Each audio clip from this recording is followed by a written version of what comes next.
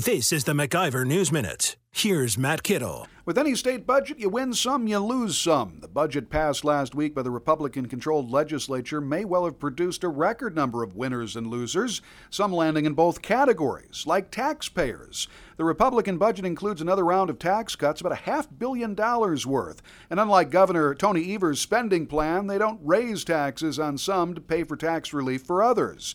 But the $83 billion biennial budget spends a record amount of money. Guess who picks up the tab for all that spending? Yeah, same people receiving the tax cut. Worker freedom is a winner in this budget. Evers tried to pay back his big labor pals for their generous campaign contributions. He failed. Unions turned out to be the big losers in a Republican budget that maintains critical labor reforms, ultimately losing fiscal conservative values, too often lost under the political guise of divided government. For the MacIver News Minute, I'm Matt Kittle. For more free market news, log on to MacIverInstitute.com.